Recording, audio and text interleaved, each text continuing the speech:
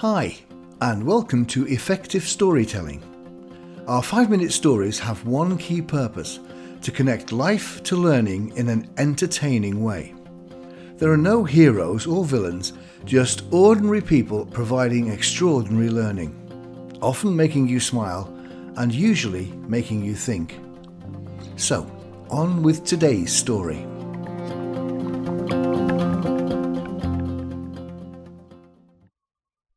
Multiplication Rap and a Bee. A bumblebee is trapped inside a room. It can see freedom outside through the window, which is closed.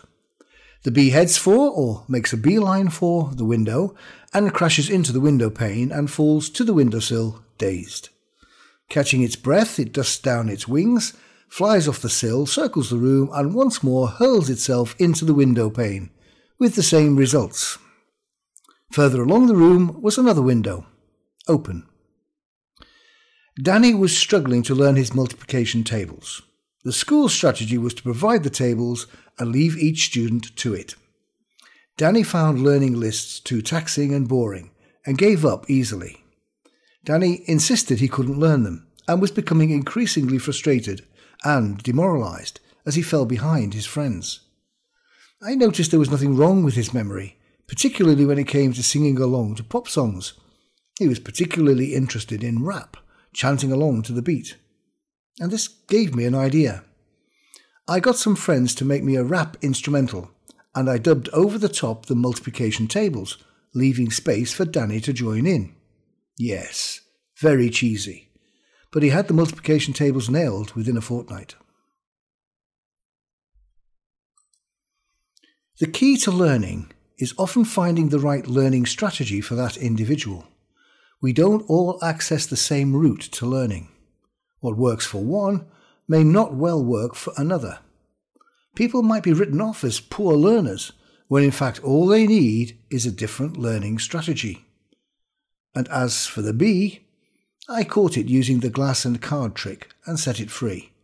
Everyone and everything needs a little help sometime to find the right way forward. There are several takeaways from this story.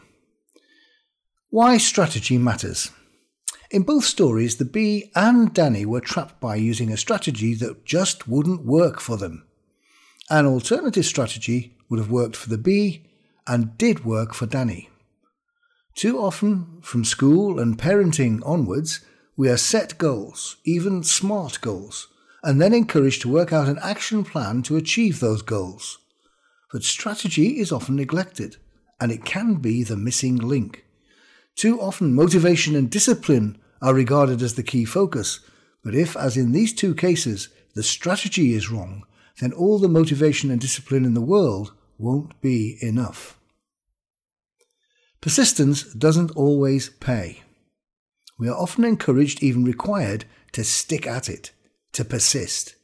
And there's no doubt that sustained effort can pay off under certain circumstances.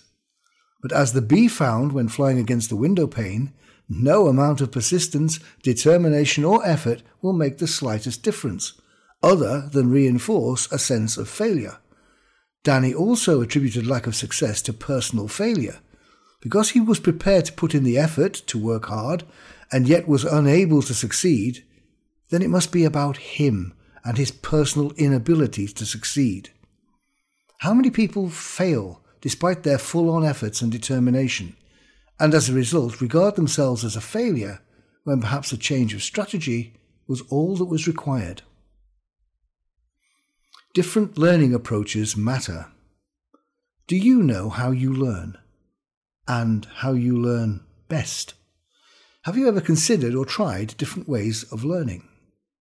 Too often we are taught how to learn without any concern or consideration as to whether that way is the best for you or not. At school I took notes as I'd been taught, writing on paper from the top left to the bottom right, in narrative form. They became dictation notes from the teacher, in effect. Then my history teacher, Mr. Selina, took me to one side and showed me how to put my notes under headings, which would act as a sort of revision and essay writing tip. This totally transformed how I took notes, how I learned, and was, I think, a major contributor to my educational success. Change can be quick and easy to sustain.